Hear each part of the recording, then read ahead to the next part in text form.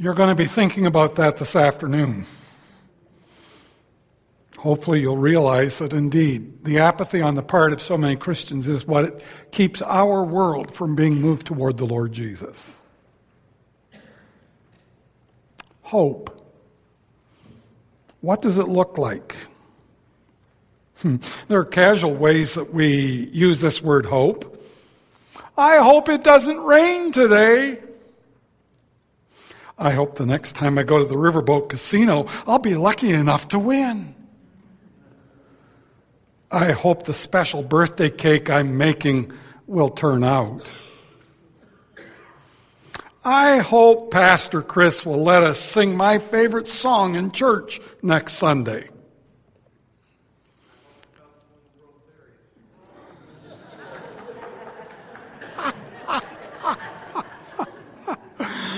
Oh, dear. If history is any indicator, that's not going to happen. Having said that, this year hasn't been historically the way Cubs have played, so there's a chance. And since my team is long eliminated, I think I might just cheer for you. In any case, we'd better get on with what we're here for, right? How different the word hope really is in comparison to those ways in which I used it. The words penned by an old family friend, Norman J. Clayton, in 1945 really help us to begin to understand. It's been put to a tune and sung for years and years. Some of you may recognize the words and then think of the tune. My hope is in the Lord, who gave his life for me and paid the price of all my sin at Calvary. For me he died, for me he lives, and everlasting life and light he freely gives. Today what I want us to do is look into one of the most familiar passages in the New Testament. The next passage here in the book of 1 Thessalonians chapter 4. And as we are doing that, what I want us to do is I want us to see how God shows us that hope is possible. Will you follow along as I read verses 13 through 15? But we do not want you to be uninformed, brothers and sisters, about those who are asleep, that you may not grieve as others who do not have hope. For since we believe that Jesus died and rose again, even so, through Jesus, God will bring with him those who have fallen asleep. For this we declare to you by a word from the Lord, that we who are alive, who are left until the coming of the Lord, will not precede those who have fallen asleep. Would you join me in prayer before we dig into the text? God our Father, this morning we do need hope. For some of us who are in this room, we've been called upon to grieve. For some of us in this room, we've been discouraged about some of the things that life has brought into our way. For some of us in this room, we have felt as if what God has promised in his word can't be true because things seem to have just gone on and gotten so much worse. Lord, would you help us to look into your word, to discover what you genuinely say, and find the hope that you intend for us. In Jesus' name, amen. Here Paul is writing back to the Thessalonian church along with the other members of his church planting team.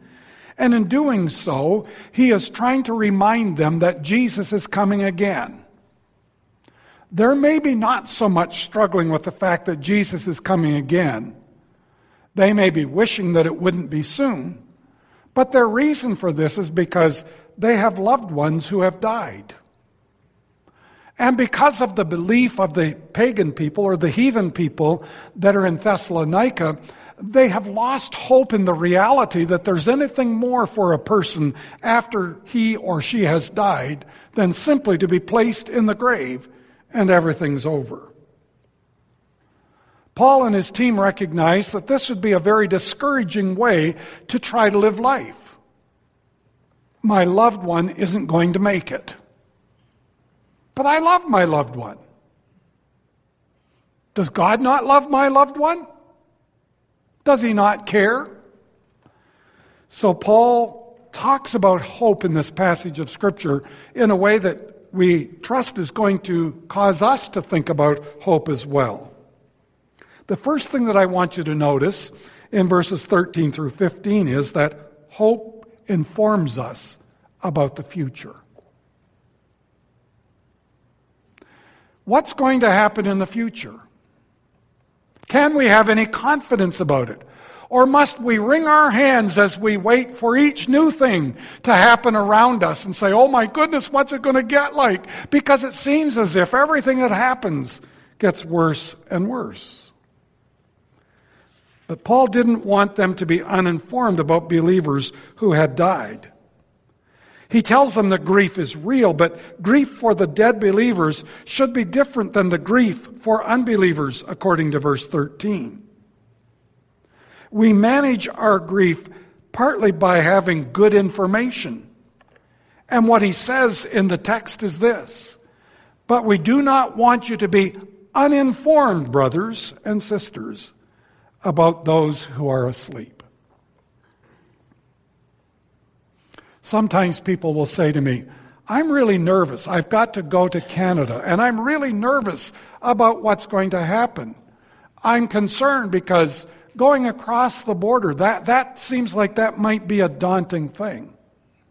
And I say to them, if you have the right information, you don't need to worry about how you're supposed to act, about what you're supposed to do, about the things that you're supposed to have along with you, so that when the immigration officer asks you who you are, where you're from, what you're doing, why it is that you're going to Canada, you can ask all of those questions, and because you have not been ignorant in coming to the border, you are able to get in. Too many Christians today are uninformed about what's going to happen in the future. Now, Paul doesn't tell us everything that's going to happen in this passage, but he tells us enough important things that it will help us to have a good foundation, a place where we can put our feet, where we can have a confidence about what's going to happen. And the first thing that he says to us is, we don't need to be concerned about, we don't need to be worried for those who have already died, who are in Jesus, because they have fallen asleep. I remember a number of years ago, there was somebody who was giving a special speech on death. And they were trying to help people to understand what death is. They failed to give the correct definition. They told a lot of interesting and good things, but they failed to give the correct definition. Do you know what the definition of death is? A separation. Now, that can take place on a number of different levels. When I die physically, I will be separated from my family. When some of my family members died, they were separated from me. But what happens in that separation is very important. And in Thessalonica, here was the challenge that they faced. In their world, in their pagan world, when somebody died, that was the end of existence. Their body went into the ground. They were described as being asleep, but in being asleep, they were never to wake up again. They had gone out of existence. Now, there's a lot of hope in that statement, isn't there? Not. And in actual fact, Paul is trying to help these Thessalonian believers come to a Christian view of what happens when the spirit and the body are separated, when a believer is separated from those that he has lived with in humanity and is taken into the presence of God. And Paul says that they have fallen asleep. Our problem is that even in so-called Christian circles, there are people who come along to give us definitions that are not rooted in what the Bible has to say. Here's the common one that comes out of the cults that claim to be Christian to describe what happens when we die. They say, well, it's soul sleep. Soul sleep means that when I die, I go into suspended animation, whatever that means, and that what happens is, for that period of time, until Jesus comes again, I go out of conscious existence. Now, two things. One, there's a lot of hope in that, not. And the second thing is, the Bible is quite clear in describing something different. For instance, Paul tells us in 2 Corinthians 5 and verse 8, the New King James Version, we are confident, yes, well pleased rather, here it is, to be absent from the body and to be present with the Lord. So when a person who is a follower of Jesus Christ dies, however they die, they are absent from their bodies, but they are present with the Lord. Paul also says in the first chapter of Philippians, the 23rd verse, he's describing kind of his attitude toward, should I die or should I continue to live? If the choice is mine, which would I rather do? And this is what he says. I am hard-pressed between the two. My desire is to depart to be with Christ, for that is far better. To die is to be with Christ, which is far better. Is hope beginning to burst within our souls as we are reminded of that which the Bible teaches, that death is not the end, it's not even the beginning. It's just one little part in the total picture of what God has provided, and that is filled with hope. In 1 Thessalonians 5 and verse 10, over probably one page in your Bible, we read this, speaking of Jesus, who died for us, so that whether we are awake or asleep, the words that we've just been introduced to here a little bit more, we might live with him. The confidence that I have this morning is, I live with him as my Savior in this world. One day when I die, or when Jesus returns, I am going to be taken into his presence to live with him for eternity. That's hope on both sides. That's something to encourage us. And this morning, I want us to understand that and take hope in it. Now, look again, if you will, please. And you'll see in the text that it says, that you may not grieve as others who do not have hope.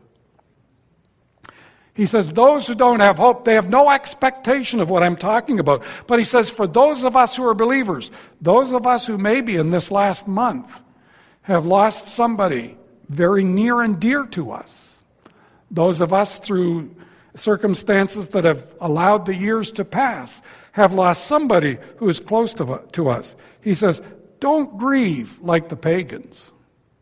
He doesn't say don't grieve. Grief is real. You know, sometimes we say, oh, but your loved one passed away 3 weeks ago. Why are you still grieving? Come on, get over it. Please understand that is incredibly the most insensitive thing that we could ever say to somebody. Let's not do that. But he says, don't grieve like others. Don't grieve as if there's never going to be a moment when it changes. As a pastor, I have had to spend time with hundreds. I guess I could say now, after getting close to a half a century of preaching, that I have had to spend time with thousands of people who have lost a loved one. And yes, they grieve. But there are some, after years, they have not moved any farther along in their grief than they were on day one. It's as raw to them as before. And Paul says, I don't want you to be like that. He says, I want you to be able to find hope. I want you to be able to find healing. I want you to be able to find redirection. And so he shows us how that is going to happen. Look, if you will, please, at verse 14.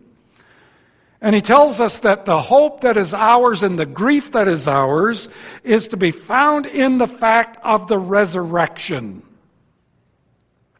For since we believe that Jesus died and rose again, even so through Jesus, God will bring with him those who have fallen asleep.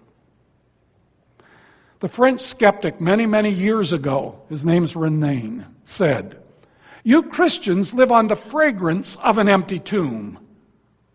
He meant to be critical of us. But the reality is, it's the truth. The thing that encourages us is the fact that Jesus is alive. He's not dead.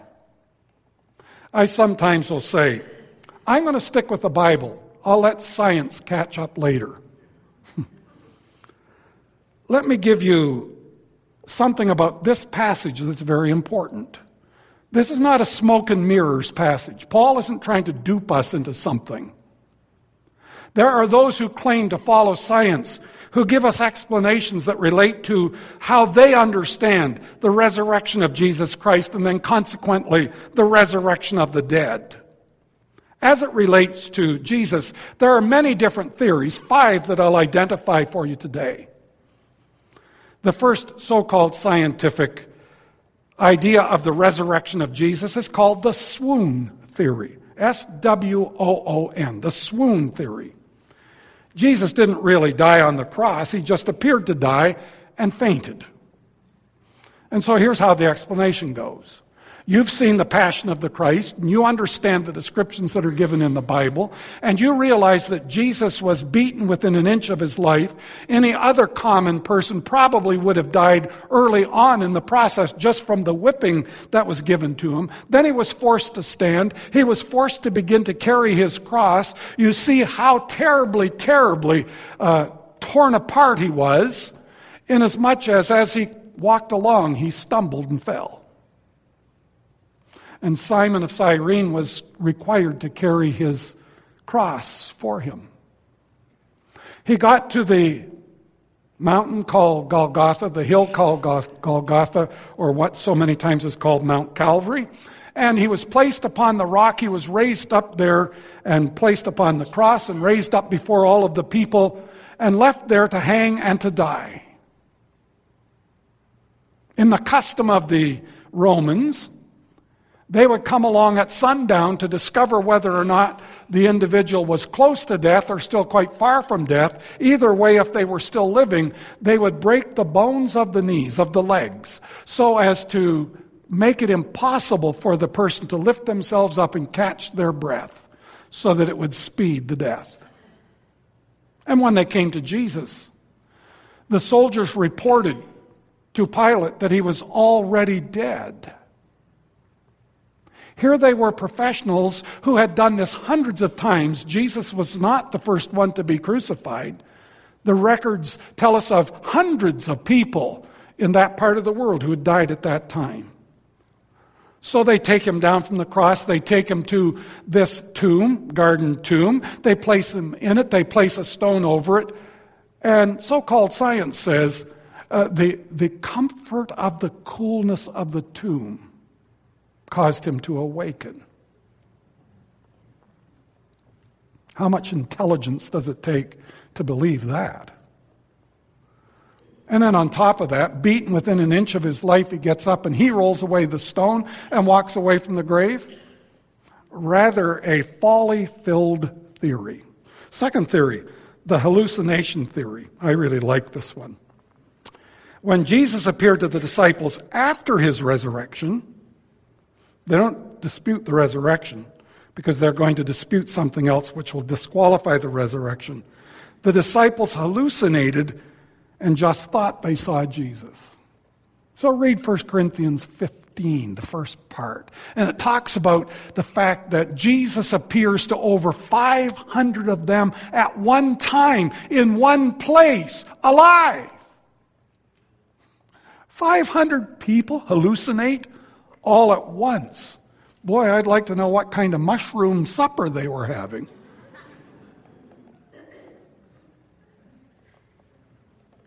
Again, the folly of so-called science finds itself, I have an expression. They accuse me that it's a Canadian expression, I'm not sure. These scientists are way out in the willy wags and the pucker brush. Their theory doesn't hold up. Here's another one for you. The impersonation theory. When Jesus appeared to them, it really wasn't Jesus. It was just somebody impersonating Jesus. He had fixed himself all up to look like Jesus. The theft theory. This is the one that is recorded for us in the Bible. That the disciples or someone had stolen the body away, that he was really still dead. And then I really like this one, the unknown tomb theory. The disciples really didn't know where the tomb of Jesus was located. If you read the historic record, both in the Bible and from the pen of Josephus, you will discover that the place that was called Golgotha is next to a garden where there was a tomb where Jesus was buried. They'd have had to have been, and excuse me, since we have a sister who fits this description, they'd have had to have been blind to miss where he got buried. The truth of the matter is, Paul says to them, you want to have hope as it relates to your loved ones who've died? You want to have hope as it relates to you, to me, as we are going to face our future and ultimately to face what is going to take place? Then root your belief in the resurrection of Jesus from the dead. He's alive.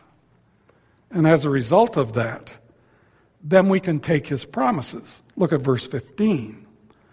God has given his promise about both dead and living believers in this section where he says to them, for this we declare to you by a word from the Lord that we who are alive, who are left until the coming of the Lord, will not precede those who have fallen asleep. Jesus is coming again. Do you believe that? Do you believe that Jesus could come soon? Perhaps today. If not today, then possibly tomorrow. Regardless of when it is that he comes, we are to be ready. We are to take confidence in the things that are said to us in the Word of God about his coming. Now, we're not to do like the preacher in Ohio did on his radio broadcast several years ago, telling us that Jesus is going to come sometime in September. Well, there have been several Septembers that have passed and he still hasn't come. Or like so many others who are trying to set a time. The thing I remind you of is the Bible tells us very clearly that God and God alone knows the time. He has revealed it to no man, the text says. He hasn't even revealed it to his own Son. One day, he'll say, today's the day. And Jesus will come. But what happens next is very important for us to understand. The Greek word that is used here for this coming is called the parousia, the second coming of Jesus. You see, Jesus came a first time. Do you remember? He came as a baby to be born in Bethlehem. He lived roughly 33 years, and he died. He was buried. He rose again. He went back to heaven. And he promised that he's coming again. This is what we call the blessed hope. This is something that should cause us to be filled with the excitement of the reality that Jesus has given us a wonderful promise about the future. Paul has already identified this for us. Flip back to chapter 1 and verse 10. He says to them to wait for his Son from heaven. Look at chapter 2 and verse 19. For what is our hope or joy or crown of boasting before the Lord at his coming? Is it not you? He says, we've won you, and Jesus is coming, and we'll present you to him at that time. Chapter 3 and verse 13. So that he may establish your hearts blameless in holiness before our God and Father at the coming of our Lord Jesus Christ with his saints. Keep track of that. And then here in chapter 4, verses 13 through 18, he's dealing with this whole fact that he's coming. And then finally in chapter 5 and verse 23, now may the God of peace himself sanctify you completely, and may your whole spirit and soul and body be kept blameless at the coming, at the parousia of the Lord Jesus Christ. My favorite text on the second coming of Jesus Christ is found in Acts chapter 1 and verse 11. The NIV says it this way: Men of Galilee, the angels say, why do you stand here looking into the sky? This same Jesus, who has been taken up from you into heaven, will come back in the same way as you have seen him go into heaven. How did he leave? Personally, visibly, bodily, being caught up into the clouds and then into heaven. So how is he going to come according to this verse? Back from heaven, in the clouds, to the earth, personally and visibly. What I like about that is that gives us some definition as to what is going to happen. And in a world where there is so much chaotic discussion that goes on about what the second coming of Jesus is going to look like, it is important for us to understand, what that looks like. A little bit more about that in a moment. When he comes, we are told in the text that those of us who are alive at that moment in time will not precede them, will not be caught up before those who have fallen asleep. Oh, here's a difference between how they had grown up and what they were to learn. He says, those of us who are alive, we're convinced when Jesus comes, we're going to be caught up to be with him. But those who died before us, who are followers of Jesus Christ, they are going to come out of the graves first. Now, I've sometimes heard people say, boy, this is going to be quite a show. Man, I'm looking forward to that. I got it all planned out. I'm going to have a picnic all laid out for this. And when it's starting to take place, I'm going to sit me down and I'm going to watch all those people come out of the grave. And then it'll be my turn. The folly of human thinking. The reality is that if you look in 1 Corinthians 15, it says, in a moment, in the twinkling of an eye. Okay, everybody ready? I want you to participate with me now. Will you blink your eyes open and closed a few times? Just go ahead. Blink them open and closed a few times. Is there anybody here who didn't do it? Put your hand up.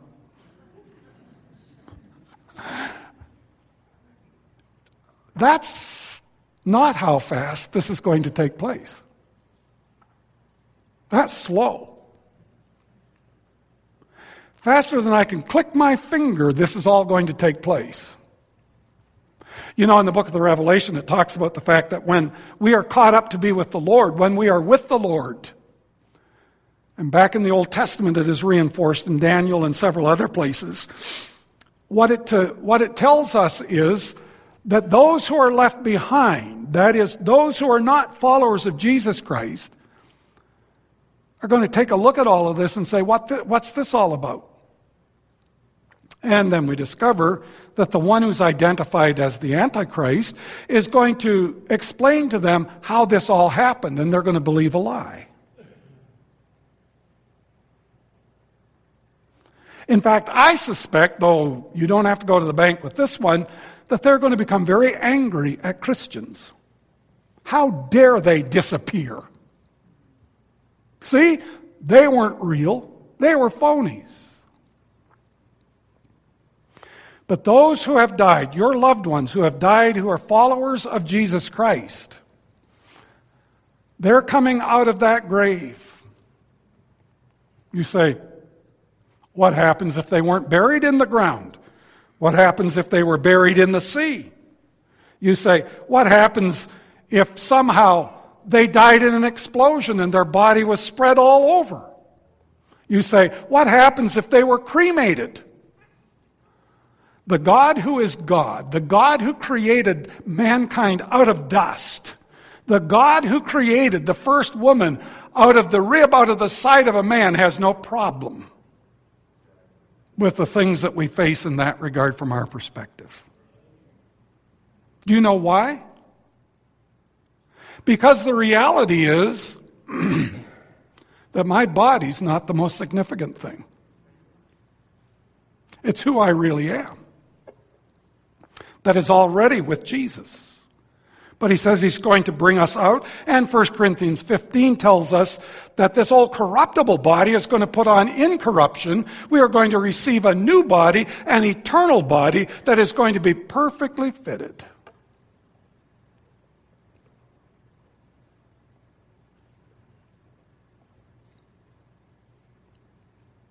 $32-33 pence for me in eternity.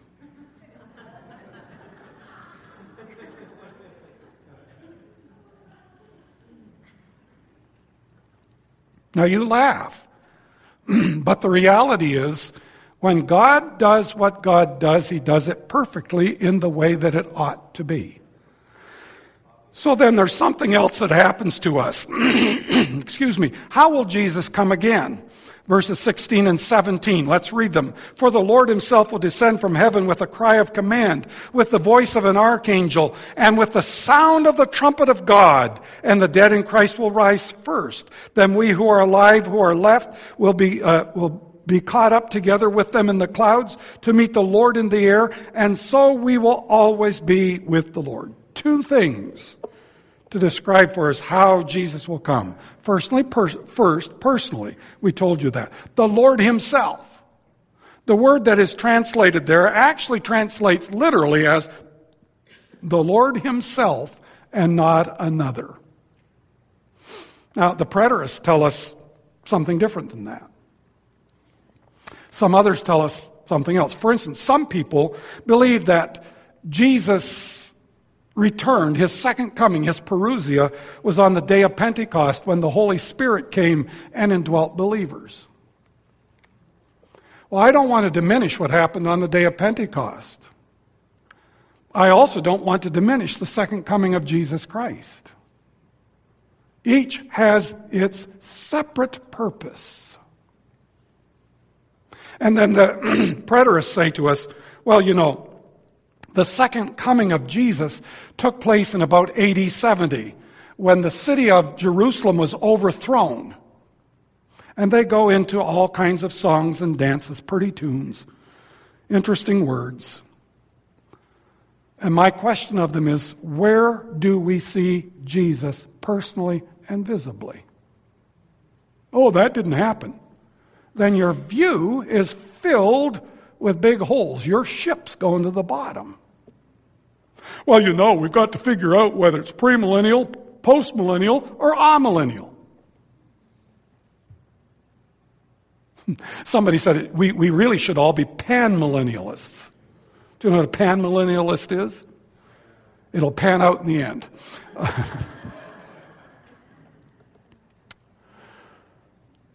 Now, I know what your statement of faith says here at the church. So you're saying, which are you? Are you premillennial? Are you postmillennial? Are you amillennial? Folks, Jesus is coming back personally, visibly, bodily to the earth. Therefore, the postmillennial and the amillennial view have troubles. I think I told you I'm premillennial. And I'm not waffling on that. There are good people who hold to the other views. But the reality is Jesus is coming again. And if my system does not believe that in some way or another, then the reality is I'm not going to have any hope.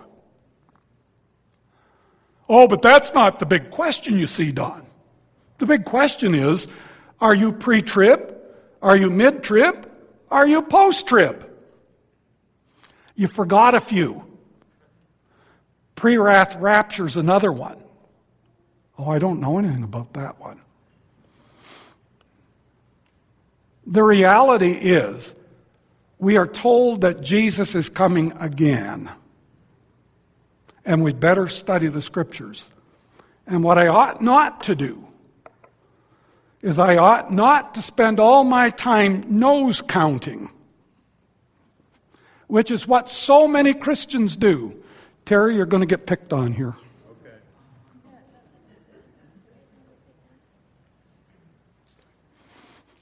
Terry, are you pre? Are you mid? Are you post? Are you pre-wrath rapture? Which are you? Come on, come on. I'm pre-millennial, pre-rapture. Okay. That doesn't sound the same as what I believe. I can't fellowship with you. That's right. Actually, it does sound the same. Just so that you know. Tom? Yes. How about you? Are you pre-trib? Are you mid-trib? Are you post-trib? Are you pre-wrath rapture? I am so pre-trib, I won't eat post-toasties. Well, there you go. No post-toasties. And when you ride your horse, you don't tie it up to a hitching post. No, I do. There you go. Good deal. We're very close together. Stan? This is George Beverly Scarlett. No. Coors. Sorry. Got to get it right. He's going to sing a solo at the end for us. Would you like that? Are you pre? Are you mid? Are you post? Are you pre-wrath rapture? Pre. Millennial or pre-trib? Pre-millennial. Okay, good deal.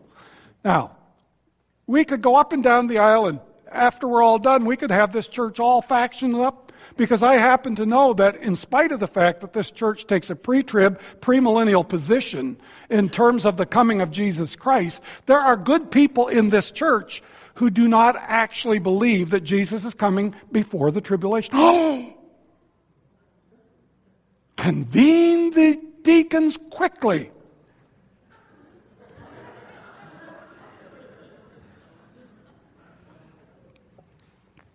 The thing that I want you to understand is the hope is not in where we put the pre's in that last. The hope is in the fact that Jesus is coming again. So you look at the very last verse, and I won't even make much in the way of comment about it. We read there, therefore, as a result of all of this, encourage one another with these words. You've recently lost someone. Be encouraged, friend. If they're a follower of Jesus Christ, they are currently in the presence of the Lord, enjoying all that He is about and all that He has provided.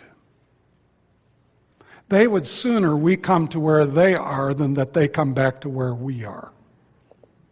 And I don't say that glibly. I say that because that's what this whole thing's all about. We one day are going to be with Jesus. Now, you may be here and you have not yet trusted Jesus as your Savior. Can I say to you that you need to come to know Jesus? If the Spirit of God is dealing with your heart, before you leave this auditorium this morning, you need to come and allow us to point you to the Lord Jesus. I urge you to do that. If you're here and you are a follower of Jesus Christ, but you've been struggling, these thoughts have just been they've been collapsing in your mind. They've been boomeranging off the drums of your ears as it's just been upon you. Maybe what you need to do is come and allow us to pray for you. You know, as we get older, these kind of thoughts become even more real to us than before. And we need to have the hope that God has given us. One gentleman came to me and says, you know what you just talked about? That's what's been going on in my mind for a long time. Thank you for preaching on it. It has set my mind at ease. That's why Paul sent this to them. That's why I declare it to you, because it's a message of hope. Would you join me in prayer? God our Father, as we conclude this service today, we thank you that you love us enough to make certain that incidences that happened several thousand years ago are recorded in the Bible so that we can find answers to questions that stumble us, that concern us, that cause us to be fearful. Lord, for every person who's fearful in this audience today, may they find hope in what we have just studied. And for the one who does not know Jesus as Savior, that they will come to know you today before they leave here. We pray this now in Christ's name. Amen. Last week, after I preached that somewhat more difficult sermon, I said to you, we tell you these things because we love you. The wonderful thing is that this weekend we come to a message that is so filled with hope that no one can go out of here just quaking and saying, oh, that was such a hard sermon.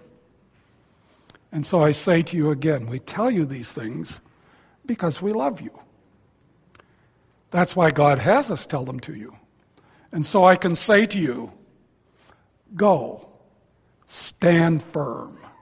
And you know, over here, folks, these folks over here, they were glad that I came to sit down here and didn't walk up and down the aisle asking the questions that I asked over there. Switch sides next week because I'm liable to come down this one. God bless you. If you need to talk with me, please come and speak with me.